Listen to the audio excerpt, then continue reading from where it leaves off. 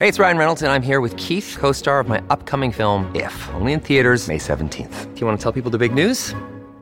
All right, I'll do it. Sign up now and you'll get unlimited for $15 a month and 6 months of Paramount Plus Essential Plan on us. MintMobile.com/switch. Upfront payment of $45 equivalent to $15 per month. Unlimited over 40 gigabytes per month. Face lower speeds. Videos at 480p. Active Mint customers by 531.24 get 6 months of Paramount Plus Essential Plan. Auto renews after 6 months. Offer ends May 31st, 2024. Separate Paramount Plus registration required. Terms and conditions apply if rated PG. Hello, everybody. This is Marshall Poe. I'm the editor of the New Books Network. NBN listeners like to read books and buy them. So we thought we'd tell you that right now, our friends at Princeton University Press are having a remarkable site-wide sale. You can get 50% off books, including ebooks and audiobooks, with the code 50, F-I-F-T-Y, at checkout until May 31. You can save some real money on Princeton University Press books. I encourage you to go there and check it out. Welcome to the New Books Network. Welcome to New Books in South Asian Studies, a podcast channel on the New Books Network. I am your host for today, Shatranjay Mall. Today I'm speaking with Professor Yin Chow about his new book, Chinese Sojourners in Wartime Raj, which was published by Oxford University Press in 2022. So today's a special interview, as this is the first time that I'm interviewing a returning guest. I previously interviewed Professor Chow in June 2022 about his first book, From Policemen to Revolutionaries. Professor Chow is an associate professor of history at Tsinghua University in Beijing. His areas of research included global history, modern Indian history, the British Empire, and India-China connections. So welcome back to the New Books Network, Professor Chow. Thank you so much, Santralji. So for those in our audience who haven't listened to your previous interview and aren't familiar with your work, could you reintroduce yourself? Where did you grow up and how did you become a scholar working on India-China connections? Well, thank you so much first. And I'm really happy to be here again. Right? I still remember we did this last year. So I grew up in China and then I went to Singapore for my PhD studies. And when I was in Singapore, I find that it's a really interesting place because it's really a place where India and China meet, right?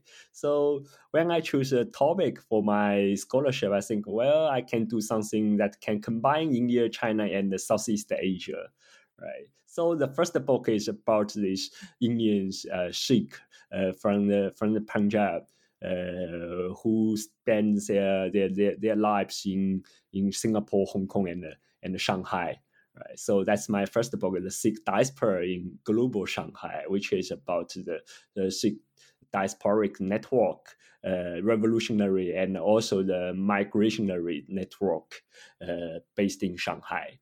And then when I write the first book, the last chapter of my first book, which is about Subhas Chandra Bose, right?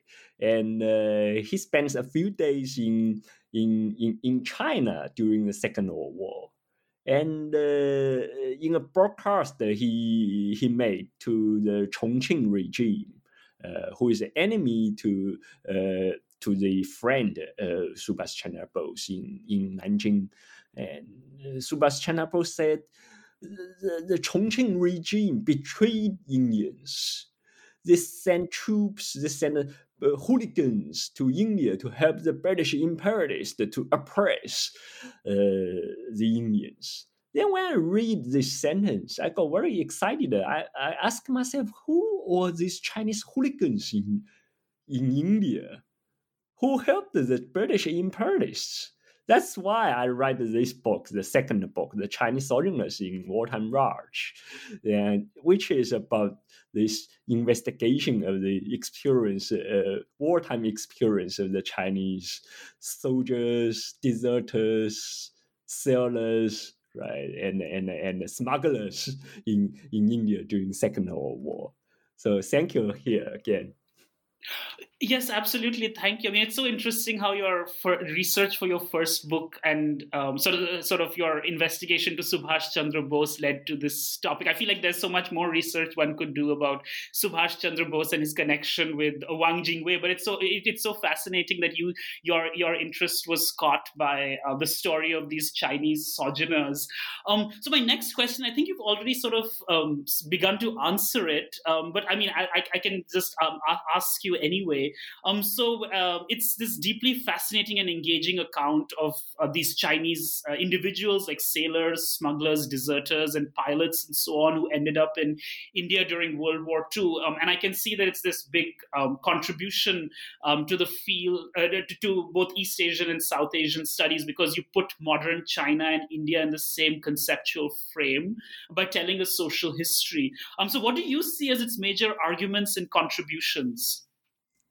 Well, the major argument of this book is that this post-war political tensions and geopolitical tensions between India and China. Normally, we think that, well, it's about Tibet, it's about these borderlands and boundary issues, right?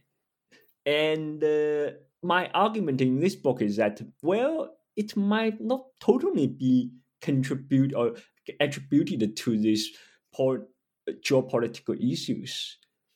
Its root, the geopolitical tension between India and China in the post-war world, its root may also be in these wartime experience of these Chinese sojourners. It is these Chinese sojourners and their activities caused these colonial anxieties of the British Raj.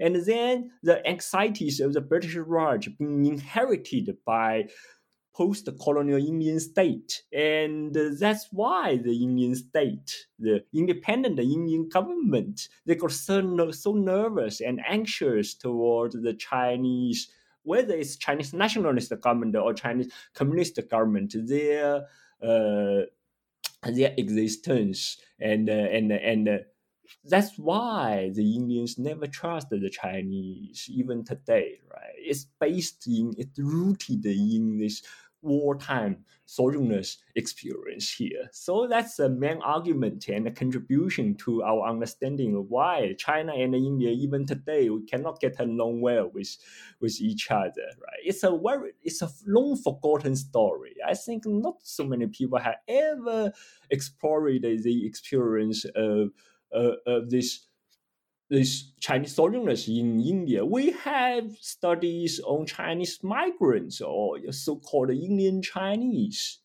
right? But for these sojourners, they stayed in India for just a few years. They were never migrants, right?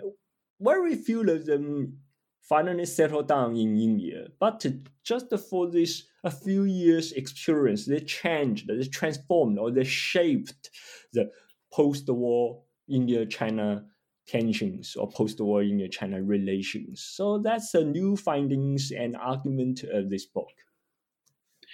That's really intriguing to hear. And I think it sort of adds like a new perspective on India-China connections, as you said. And maybe that also provides an explanation for why during the Sino-Indian conflict of 1962, so many Chinese people living in India were rounded up and sent to internment camps, which I think you also discuss later in the book. So I'll ask you a little more about the book in a moment. But before we talk about the chapters, could you tell us a little more about your research for the book? Where did you do your research and what archives and sources did you access?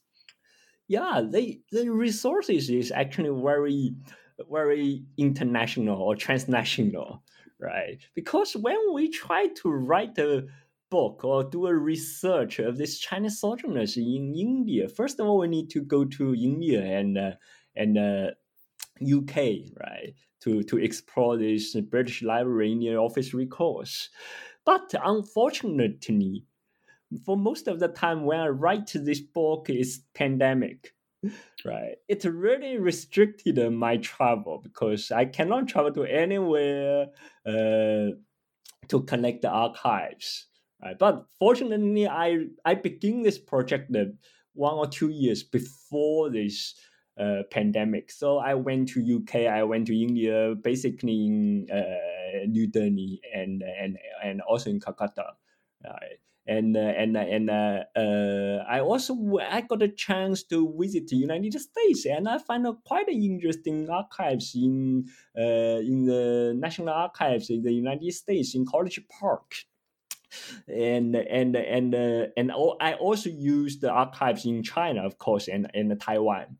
So basically, these primary sources I collected is very international. We have Chinese primary sources, Indians, and British, and also American archives, and I combine them together to try to write a very social story from below, right, supporting the experience of these people. But it's also very limited, or I have to confess that there are quite a lot of limitation, not only because of this pandemic restrictions, but also because of the general problem of writing social history or writing supporting stories, because they never talk, they never write themselves, right? So for most of primary sources, they're just official archives that was written by or organized by the state, right? So the primary sources actually were official archives, but we have to rely on these official records to write the story of these ordinary people or supporters, right? So for most of the time, or generally speaking, there existed the limitations of only relying on these primary sources. But what else we can do, right? We can only extract the details and extract as possible as we can to try to restore the experience of these ordinary people. Yeah, that's my experience collecting and doing my archival research. That's great. Thank you. I mean, it's wonderful that you were still able to write the book despite the restrictions of the pandemic, and hopefully now other scholars can sort of build on what you've written to sort of investigate new materials and archives. And I think many scholars in history, but also I guess in other fields, will sort of relate to the problem you narrate about how it's difficult to sometimes write histories of ordinary people or subaltern histories, but it's still great that you were able to tell like a social history of India-China connections, which is something that many people don't end up doing, because it often becomes, as you said, like diplomatic history or sort of history of elite political figures. So after discussing the argument and structure of the book in the introduction, in chapter 1, you cover conscripted Chinese sailors and seamen who found themselves in Calcutta during World War II. So could you tell us more about them and about their complex relationship with the Chinese nationalist government? It's very interesting because there are a lot of research of the Chinese sailors during Second World War, because thousands of them worked for the Allies in Allied ships, and quite a lot of research focused on their experience in the UK, right? Even now, you can find some documentaries and novels and literary works that is focusing on their experience in the UK. But very few studies ever focused on their study or on their experience in other countries, especially in India. That's why I find it interesting, because when I looked into an archives Chinese nationalist government, I find quite a lot of these stories happening in India. The Allies, they recruited the Chinese sailors working in their ships, and at that time, India, especially the port of Bombay and Calcutta, were the top of transportation of the Allies. And these Chinese sailors work on the Allied ships, they stayed in Bombay and they stayed in Calcutta for a long time, right? And when they stayed in Bombay and Calcutta in these Indian cities, they become problems for both the British government, the British Indian government, and the Chinese nationalist government. Why? Because the British Indian government, they thought that these Chinese sailors, they were too expensive. We can use Indian sailors, right? Before the war, of course, that if you want to go to China, right, if you are doing a China-UK shipping line, you can employ these Chinese sellers because it was cheap. But during the war, most of the Chinese ports were occupied by the Japanese, so the Chinese, they can no longer go to China. So at that time, why we still employ these Chinese sellers? We cannot send them back to home. That's why when these Chinese soldiers, they arrived in India during the war, they lost their job. Right? So when they lost their job, there was a contract between them and the British shipping companies. So according to the contract, the British shipping companies can terminate their contract, but they also had to send these Chinese sailors back to China, back to their hometowns. But because it's a wartime, the British shipping companies, they cannot send them back to China. So they had to, according to the contract, they had to pay their living expense, right? So the problem is that the British, they didn't want to pay this because they don't know when the war will end. So if the war didn't end, they had to keep paying this money to the salaries or these basic living expenses to the Chinese sailors. They cannot burden this cost, right? And for the Chinese nationalist government, they have their own thinkings because they thought, well, these Chinese sailors, they were very important neighbors for the state building projects, right? The Chinese officials, they really think that they can make use of the skills and the labor of these Chinese sailors to build their own power, to build a very strong labor force. So at that time, the British and the Chinese officials, the authorities, they choose to cooperate to try to train these Chinese sailors into a useful labor force in India. So the British, they said, okay, we can provide some basic, money for the Chinese to organize them. And then the Chinese authorities said, okay, we can send our agents, send our officials to India to help the British organize and discipline these Chinese sailors. Right, that's the founding of the Chinese sailors cooperation in India, the establishment of the Chinese sailors wartime cooperation in India. Right, but my argument in this chapter is that where is agency of these Chinese sailors themselves? They didn't want to be disciplined or organized by either the British or the Chinese authorities, right? They just want to have some better livelihood, right? So there is a tension between the Chinese sailors on the one side and the British and the Chinese authorities on the other side, right? But if you read this chapter, you find that the Chinese sailors, they won this battle, right? They manipulate the situation in India for their own benefits, right? Sometimes they run away. Sometimes they even, protest against the Chinese and the British authorities on the streets of Calcutta, right? So there are a lot of interesting stories and episodes happened in 1942 and 1943 when the two sides try to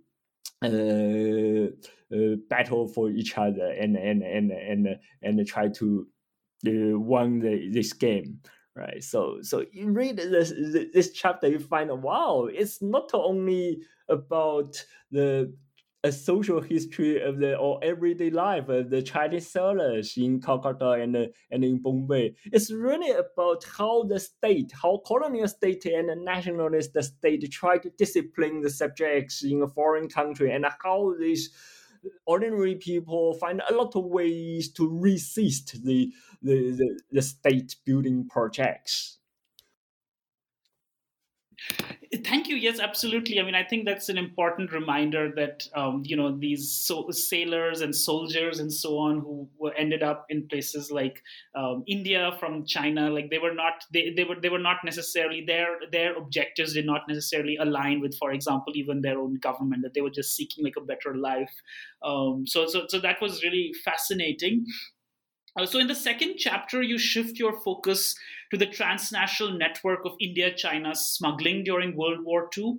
Could you tell us more about the smugglers and the ways in which attempts to manage and control them influenced relations between the Chinese nationalist government and the British Indian colonial government?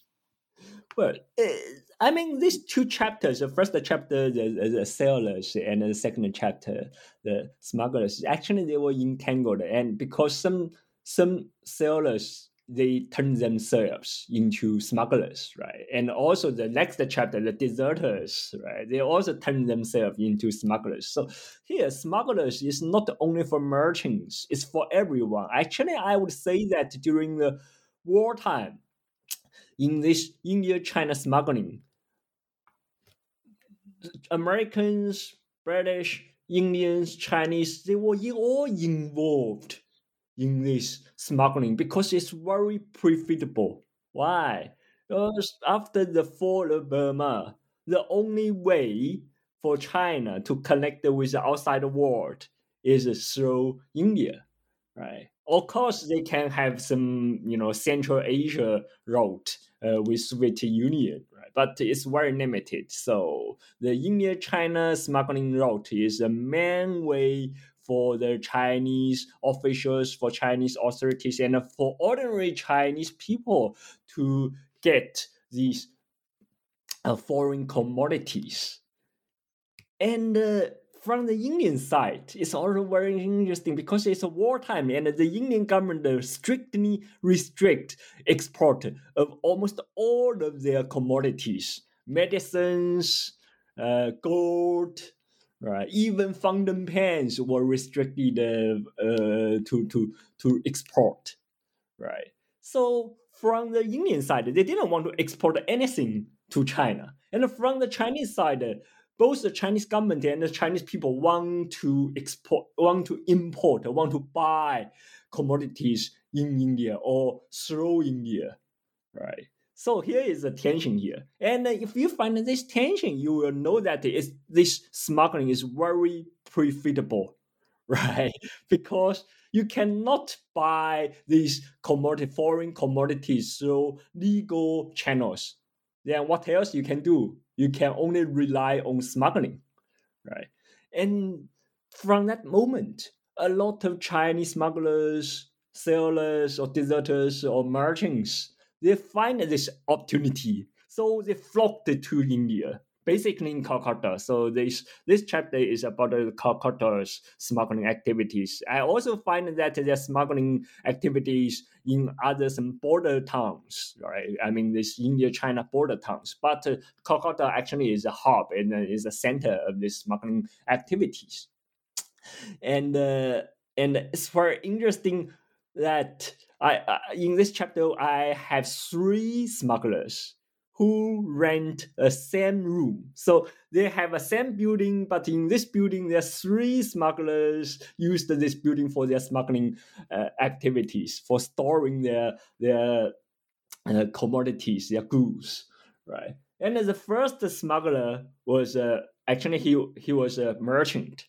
He was an ordinary merchant who used to do this business in French Indochina and British Burma. And after the war, after the fall of Burma, he fled to Calcutta and continued this business by smuggling medicines, I mean Western medicines, from India to China. He made a great profit, and he even hired an American pilot for him to do this business, because at that time Indian-China smuggling route or India-China connections was normally a airborne route. So you have to use aircraft, right, to transport the commodities, transport the soldiers and all these supplies from India to China, right?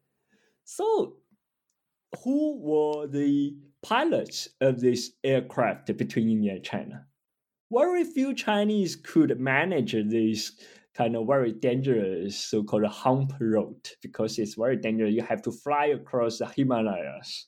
It's very dangerous air road. So most of these pilots were American pilots, right? And the American pilots, they were exempted from checking in the customer, both in India and China. That's why that means they can bring smuggling commodities in their luggage and in their pocket, and then without being checked, so across the border and bring these commodities into China. So that's why a lot of Chinese merchants at that time, they find this opportunity of hiring American pilots or inviting American pilots into their smuggling gangs and help them to smuggle goods and commodities from India to China. So this is the first smuggler. He was smart, right? He hired an American for his business. And the second smuggler, who was also a merchant, but who didn't hire Americans. This guy, he was a merchant. He was a Chinese citizen, right? He was an ordinary citizen. But he found another channel, that is to produce a fake document of Chinese military personnel in Calcutta. So at that time, according to the China-British agreements, all Chinese military personnel were exempted by checking in the customs in India, right? So that's a part of this Chinese state building projects, right? For the Chinese nationalist government, they always want to promote their national status, right? And one achievement for this state building projects is that to earn their military officers a privileged status in India. That means when the Chinese military personnel enter into India, they can enjoy some privileges. For example, the Indian customers cannot check their luggage, right? So the Chinese businessmen and merchants, they saw this opportunity. If we can produce ourselves as a Chinese military personnel, buy some fake documents in India, in Calcutta's Chinatowns. So at that time, there are a lot of this kind of the fake documents factories in Calcutta, which is specifically making these fake documents for Chinese deserters and the Chinese businessmen, right? So the second Chinese merchant here we mentioned, he bought a fake military personnel document in Calcutta. And with this document in hand, he can smuggle his commodities without being checked by Indian customer and bring them from India to China to sell. He made a great money by doing this, right? To pretend himself as a Chinese military personnel. And there's third smuggler. This guy is a Chinese military personnel. Actually, he's authentic. He's a real guy. He's a real one. Right? He worked for the Yunnan government. But at that time, the Yunnan government, the local authorities, they were also lack of a lot of supplies, lack of medicines.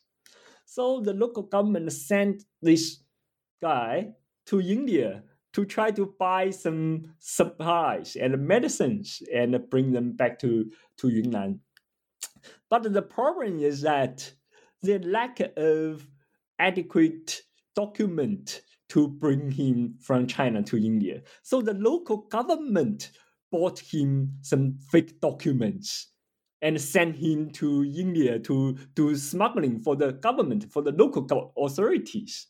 So this is a very interesting episode, because we find that it's not only personnel individuals who joined this India-China smuggling. Even local authorities, they were part of this India-China smugglings. So the government approved or the government supported their own officials to do the smuggling for themselves, for the government, right? So the third guy who were authorized by the Yunnan government and came to India to buy medicines and try to smuggle them from Yunnan to China, from India to China.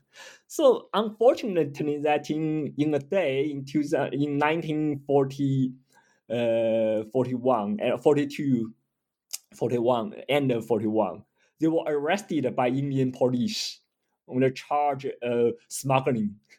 Right, and the first guy we mentioned before was even executed by the Chinese nationalist government because of these smuggling activities.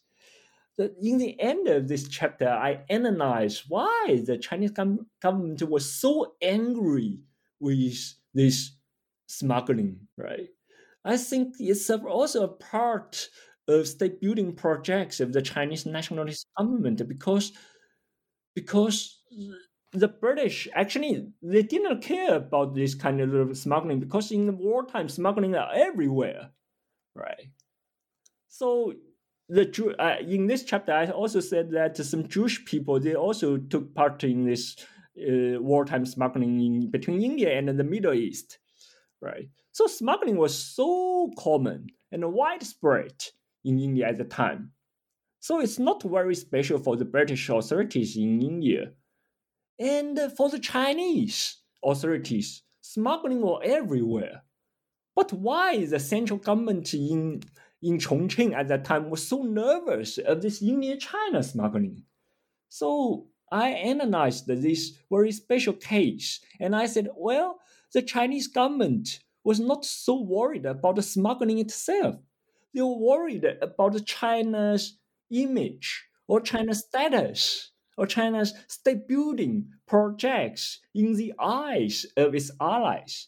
Chiang Kai-shek himself specifically found that he was losing face in front of the allies because a lot of Chinese, took part in this smuggling and very interestingly that Chiang Kai-shek was ashamed by these activities. He tried to project China as a great power, as a civilized power in the eyes of the allies. But his soldiers, his businessmen were doing this kind of the smuggling in India, which ashamed him, right? That's why he was so angry. He was not angry about smuggling itself, but he was angry about this illegal activities in India conducted by the Chinese, right? That's why he ordered directly to execute Chen Mengzhao, the Chinese businessman, the first one we mentioned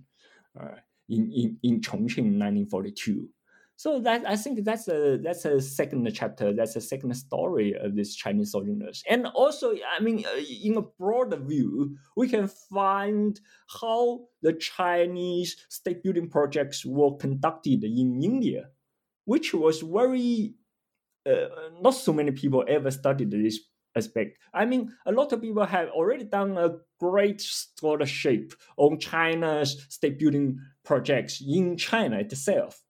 How to discipline, how to control and manage manpower during Second World War in China, right? But very few ever pay attention to these overseas state building projects in India, especially, yeah, right? And how these ordinary Chinese people, these merchants, right, these deserters and sellers, they make use of the China state building projects to make profits for themselves. I mean, whether these Chinese merchants and deserters, they make use of the China state building project. For example, the Chinese nationalist government try to promote the status of their soldiers and their military personnel.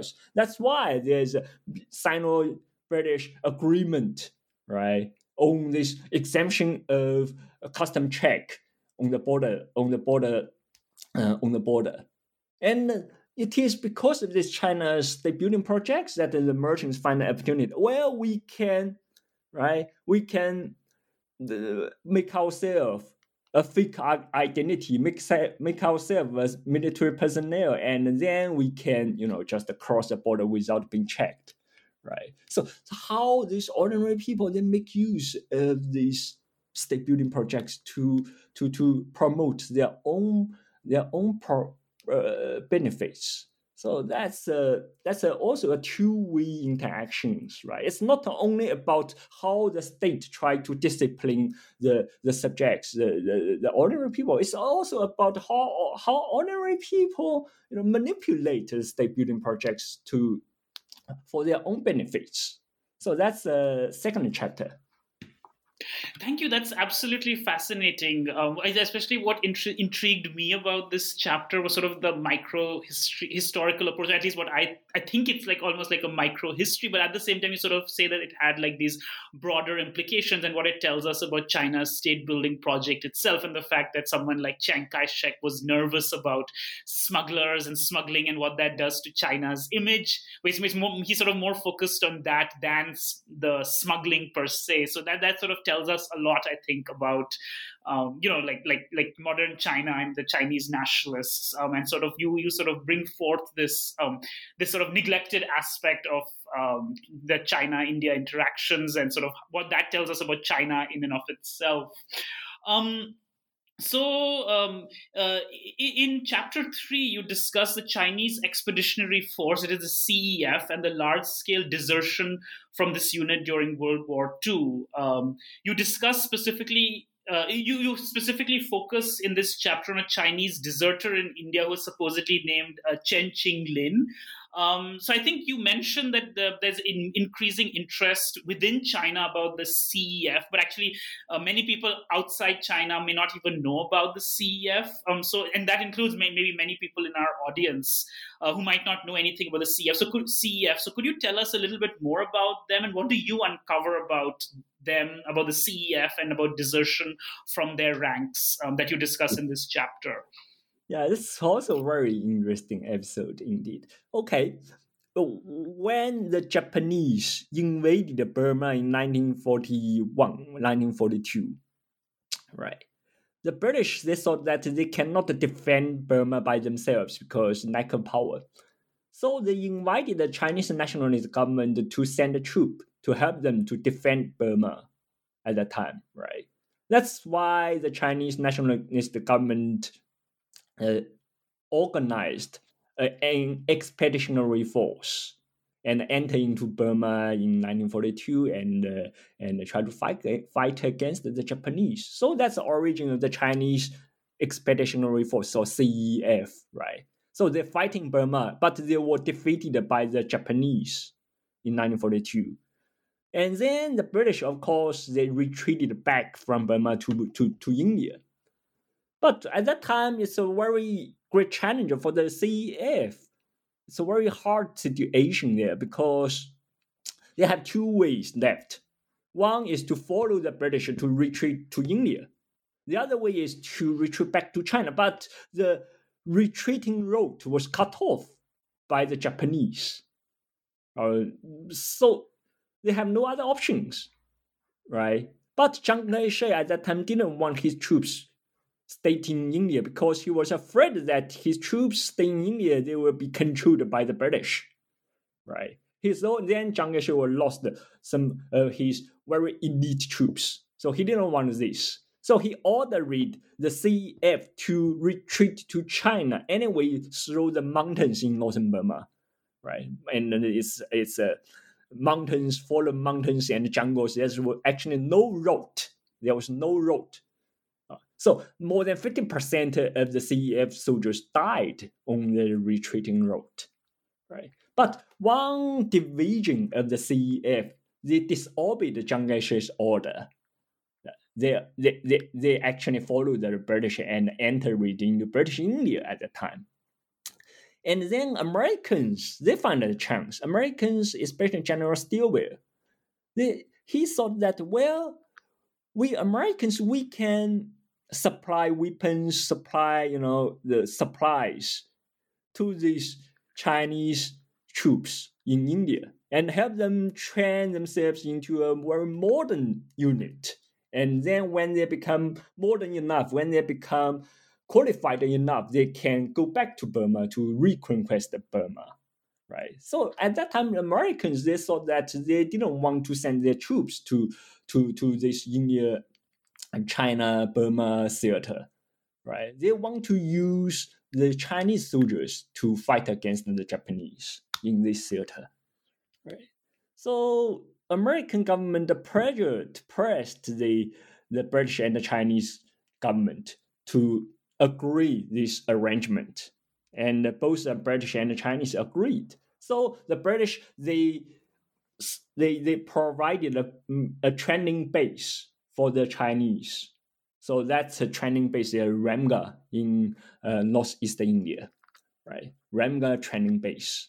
And the Chinese, they agreed to send their troops to India for the training because Chiang Kai-shek at that time, he saw that, well, if the Americans would supply us weapons and give us training, then I can prepare well for future civil war against the communist forces, right? So he was happy to receive this American support, right? So that's the founding of this Chinese expeditionary force in India, the Ramgarh Training Force.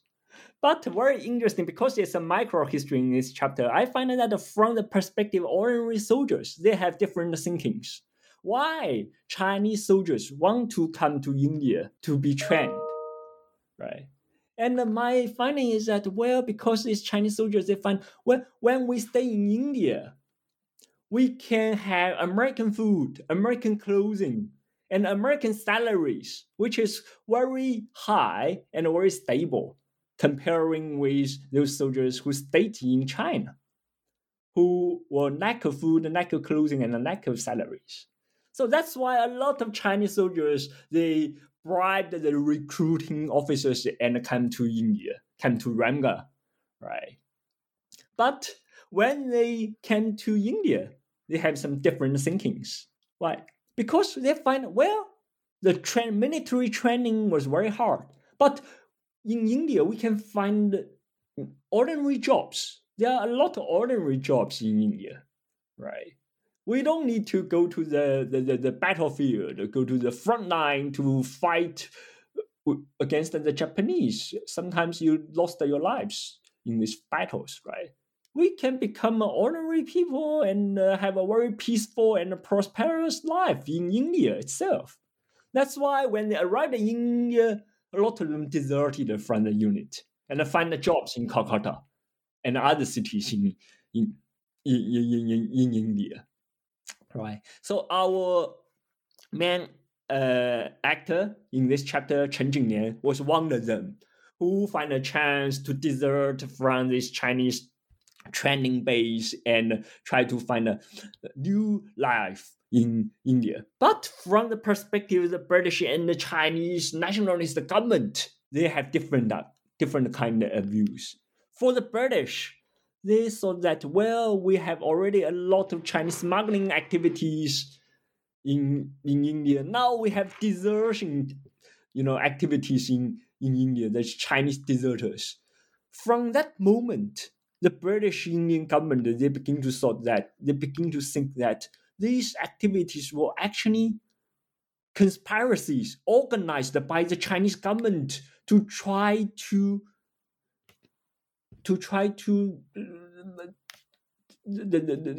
weaken the British colonial rule in India, right?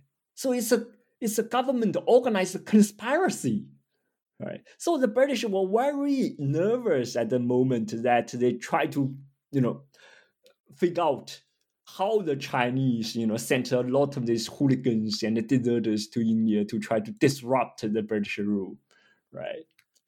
But from the eyes of the Chinese nationalist government, it's also a very serious problem because they don't want to lose face, in front of their allies. Well, we send troops to India to be trained, but most of our soldiers desert. It's really shameful, right? In that last chapter, we saw that Chiang Kai-shek was was very frustrated of this Chinese ordinary people's behavior in India, right? So the Chinese government also want to discipline or want to control this desertion. So here again, we have a tension, right? The deserters, they want to desert because they want to make a better livelihood in India. But the British, they begin to suspect that the Chinese government were behind this desertion. But from the Chinese government, they thought that they want to control the deserters because they don't want to, want to fail their state building projects.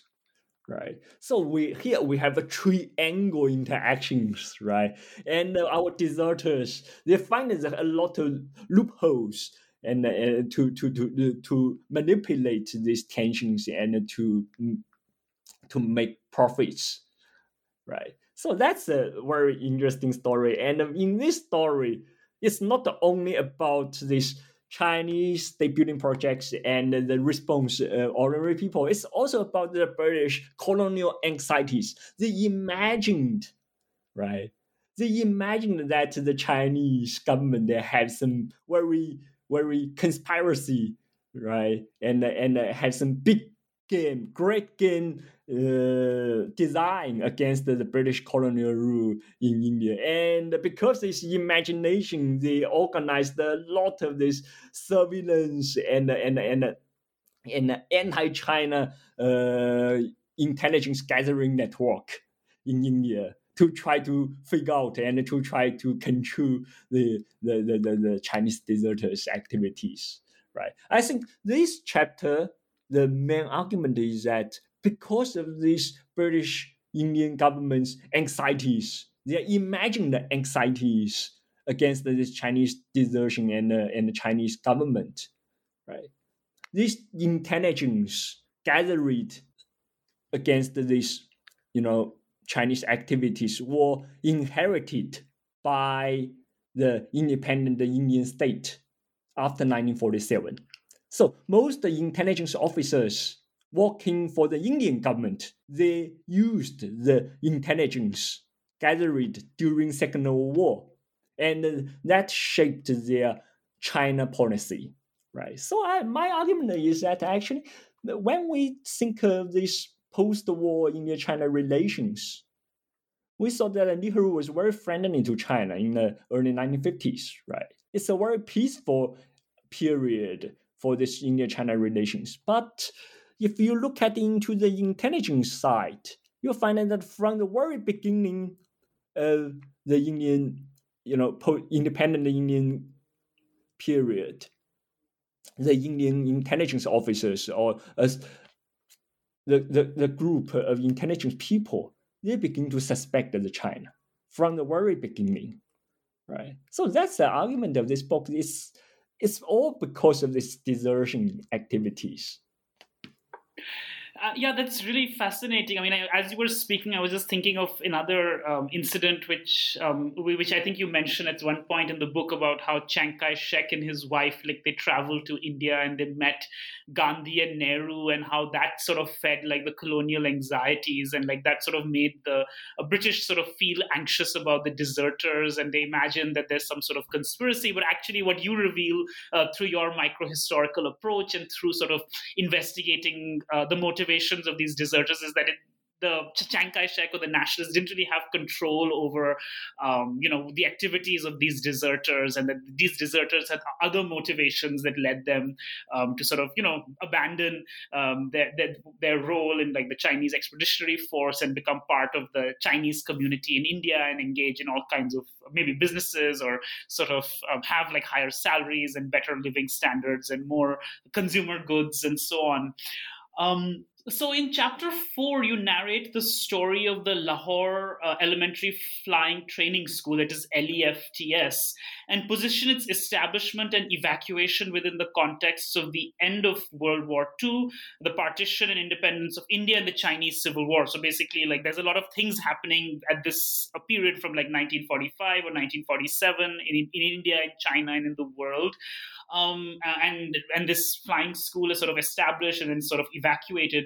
So could you share with us more about this flying training school and its significance as an episode in India-China connections during the 1940s and beyond?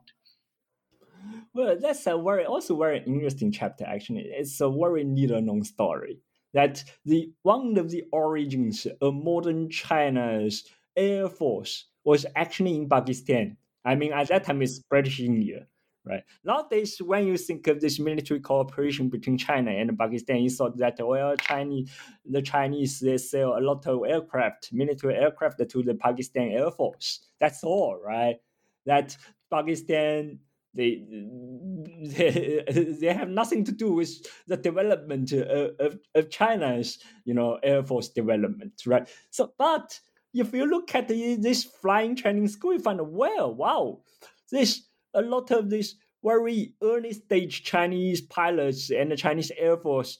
They got their training in Pakistan instead of UK or instead of United States, right? Because if you look into the story of the development of modern China's Air Force, you find that, well, because of the Second World War, the Americans helped to train a lot of Chinese pilots, and they did this in the United States, which means that the Chinese government, they sent their pilots to the United States for the training, right? But I find it's not a whole story, right? Most of them didn't go to United States for training. Actually, most of them end up in Pakistan, end up in Lahore, right? So why? You may ask why? Why they set up this pilot training school in Lahore, right? The story behind this is that, okay, from the beginning, the Chinese and Americans, they did try to send their cadres, their students to the United States for the training. But after one or two rounds of the training, the Americans found that it's too costly, right? You have to send the Chinese from China to India, and then you send them, from India to Australia, and from Australia to the west coast of the United States. It's a long way, right? And after the arrival of these Chinese students, Americans soon found that most of them are not qualified for the training, not qualified mentally and physically. So they have to send them back to China again, right? It's a waste of time. It's a waste of resources, especially during the wartime, right? So then the Chinese said, well, why not just set up a training school in India instead of the United States, and the Americans can send their training officers to India to train the Chinese cadres. And the Americans said, okay, that's a fantastic idea, right? But the British didn't like this idea. Why? Because the British, they said, we are lack of resources in India, right? We didn't have aircraft, the training aircraft. We didn't have this air base for the training of the Americans. But the deep worry of the British is that they didn't want to see the development of a modern Chinese Air Force. Right? Because they already begin to suppose that the Chinese will be a very strong rival in a post-war world against the British rule in India. So they didn't want to see the rise of the Chinese modern Air Force. So they didn't want to help. Right. But the Americans at that time, they threatened the British. They said, okay, if you don't agree this arrangement, then we will cut off some supplies to you in your war effort. But under this pressure, the British had to agree. So they said, okay, we have a deserted air base in Lahore, which is good because it used to be a training base. Right, so they have adequate facilities, so it's good. Maybe it's good for the Chinese to use them as their own training base. So that's the founding of this Lahore elementary flying training school. But then, if you read into this chapter, you find that the British, from the beginning to the end, they didn't like this training school. Right, they find a lot of trouble to the Chinese. They just want to kick the Chinese out as soon as possible.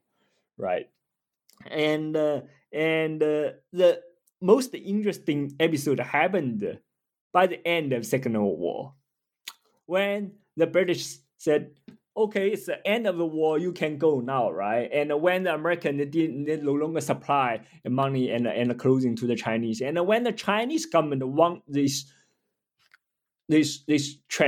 categories and these pilots, trained pilots back to China to join the Chinese Civil War. So and these pilots themselves, they want to go home, right? So all of them want to go home, want to go to China, but they cannot.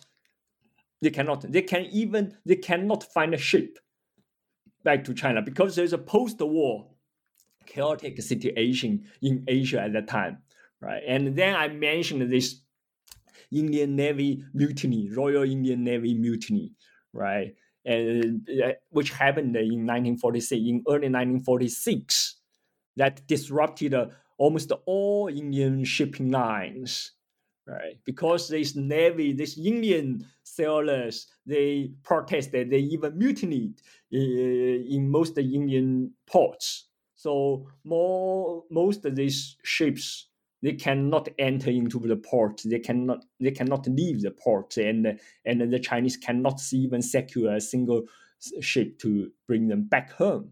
Right? They stayed in Lahore for 8 months without food, without clothing. Their life was very hard, right? And finally, in April and May 1946, they find a ship in Madras. In Madras. So they went a long way from Lahore to Madras. You can imagine, right? It's a very long way. From Lahore to Madras and find a ship. And from Madras, they return home, return to China. So it's a very fascinating story about this post-war chaotic. It's a post-war, how ordinary people like these Chinese pilots and the Chinese engineers in this training school, they were, involved in this very chaotic post-war situation.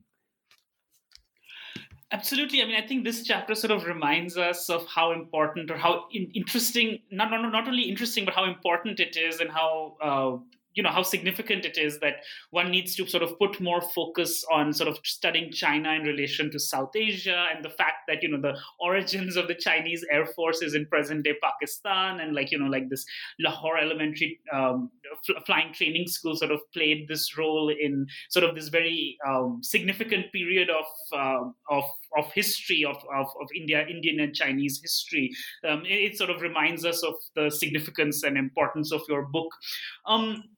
So in the conclusion of the book, you reference the case of the deportation order of Liu Yiling, a Kuomintang official in India, to illustrate the continuities from the British colonial government to the independent post-colonial Indian government regarding the Chinese population in India. So can you tell us a little bit more about this and about the wider implications of what you uncovered through your research? And I think throughout this interview, you've already said this, but how does your book change our perspective of 20th century Sino-Indian relations? Yes, that's the end of my book, but it's also a beginning of some kind of a new project. It's about the re-evaluation of India-China relations in the 20th century, because previously we thought when we study India-China relations, it's a very oversimplified version. Old time India-China relations are all about what we call the Buddhist connections, right? The Indian, Buddhists came to China to spread the Buddhism in China, and also some kind of the art history interactions, right? And in a modern time, India-China interactions have been studied from a very elitist perspective, that scholars focusing on intellectual interactions, right, and political interactions. But my question throughout this book is about what is about the experience of these ordinary people, right? How could they shape India-China relations, and how India-China relations shaped their everyday lives, right? That's a very long story. Right. I think this book is the first of all to explore these ordinary people's experience in India-China relations, right? And this conclusion part is also about so-called inherited colonialism, right? I agree with a lot of scholars of modern India that 1947 is not a breaking point for Indians, because normally we thought that before 1947 is colonial period, and after 1947 is independent period, right? So it's a breaking period. It's a breaking time here. But I find that in terms of China policy in India, 1947 is nothing at all, because there is a strong continuity before and after 1947. That the Indian intelligence officers they inherited the anxieties, the worrisome, and the imagination, the groundedness imagination of British intelligence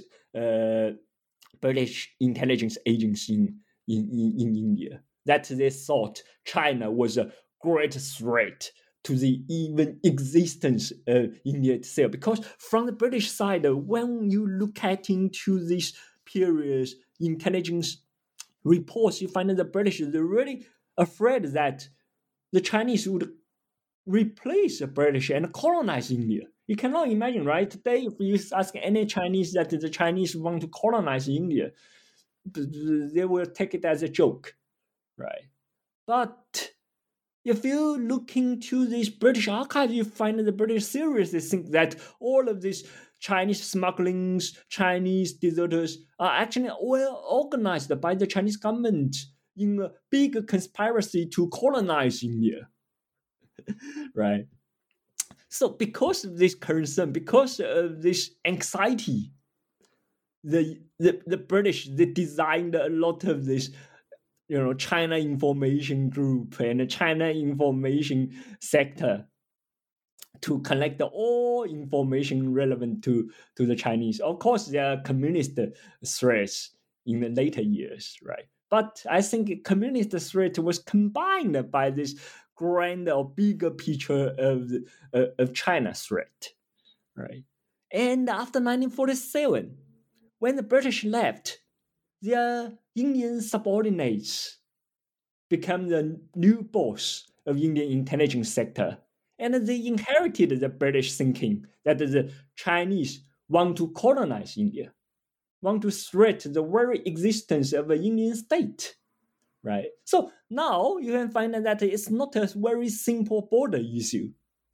It's an issue of existence of their independent state. That's why they were so nervous, they were so angry, they were so frustrated. They never trusted any Chinese policy, right? So this kind of the mentality lasted even today. So I find that the China-Indian tensions cannot be simply addressed because it's not a border issue.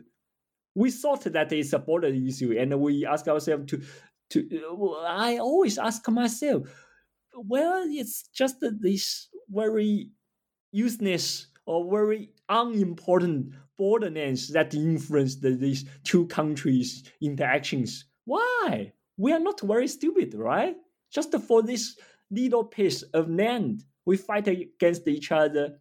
We don't trust each other, right? But after writing this book, I find that it's not a border issue. It's a colonial mindset that really shaped the India's foreign policy toward China. So this is what I want to say in the conclusion part. But I also want to show the agency of the ordinary people, how the behavior and activities of these Chinese sojourners, Chinese smugglers, deserters, their behavior shaped and even influenced these British colonial anxieties and China's state building projects. Thank you, Professor Chow, for taking so much time from your busy schedule to talk with me today about your fascinating book. So before we end, may I ask you what you are working on right now and what's next for you? Yeah, because it's very ironic. We talked a lot of this India-China tensions even today, right? And my work also has been impacted by India-China tensions, because as everyone knows that China scholars are not allowed to enter into India these days after the pandemic, right? So our visa have been cancelled by the Indian government. So I have to turn my attention to some other places if we cannot enter into India in the near future, right? So my first book is about the Indians in China. My second book is about Chinese in India. Now I'm thinking of this somewhere in between, right? How India and China been connected. So I'm now writing my third book, which is about Burma and the Malacca Straits, right? I find that in the 19th century, the Indian government, they were facing a dilemma of the Malacca Straits. So previously, our common sense is that if you want to bring Indian people to China and bring Chinese commodities to India, you have to cross the streets of Malacca, right, in Southeast Asia. But I find that the Indian government, they didn't like the streets of Malacca. They didn't like street settlements. They thought that it's a too long way for them to get into China. They want to find a shorter route to China throughout the 19th century, right? That's why they keep going from Burma, they keep trying to find the paths from Northeast India to Burma to Yunnan and to inland China, right? So that's my third book, is how the British Indian government try to address the Malacca dilemma and how this Malacca dilemma shaped their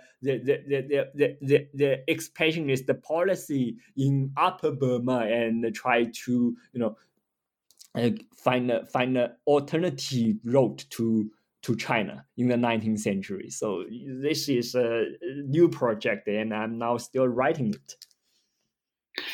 That sounds excellent, and it also shows how prolific you are. That you've just finished your second book, but you're already working on your third book. So I hope it's a trilogy. Actually, I have to say it's a trilogy: Indians in China, Chinese in India, and India China in between. Then after writing the third book, and maybe I need to find something new. But now the primary objective is to write this book and finish this trilogy, right? India-China trilogy, what I call. Oh, that's great. That's great to hear. And I hope our listeners will keep up with your scholarly work in the future, and sort of read your next book too when it comes out. And of course, I will also. Maybe in just a few years, you will interview me again. Yes, for the third book. That would be great. You're always welcome to the New Books Network. So I look forward to the next opportunity to interview you again. Yeah, my honor. It's really my honor, and thank you so much for your time to help me figure out and look into that book again. Because for scholars, we always have this very bad habit that when we finish a book, we feel lazy to look back into it and to talk about it. I have a lot to talk. I got really lazy to reread the book and to rethink of that book. Just want to find a new project to refresh our ideas. But you give me this opportunity to go back and to reread the book again. Yeah, thank you. Yeah, absolutely. I really enjoyed reading the book, and I hope our listeners, the listeners to the podcast, they purchase your book, and I hope they read the book. If they don't purchase it, I hope they can get it at their library and read the book. So this was an interview with Professor Yin Chow about his book, Chinese Sojourners in Wartime Raj, which was published by Oxford University Press in 2022. So thank you so much, Professor Chow. Thank you.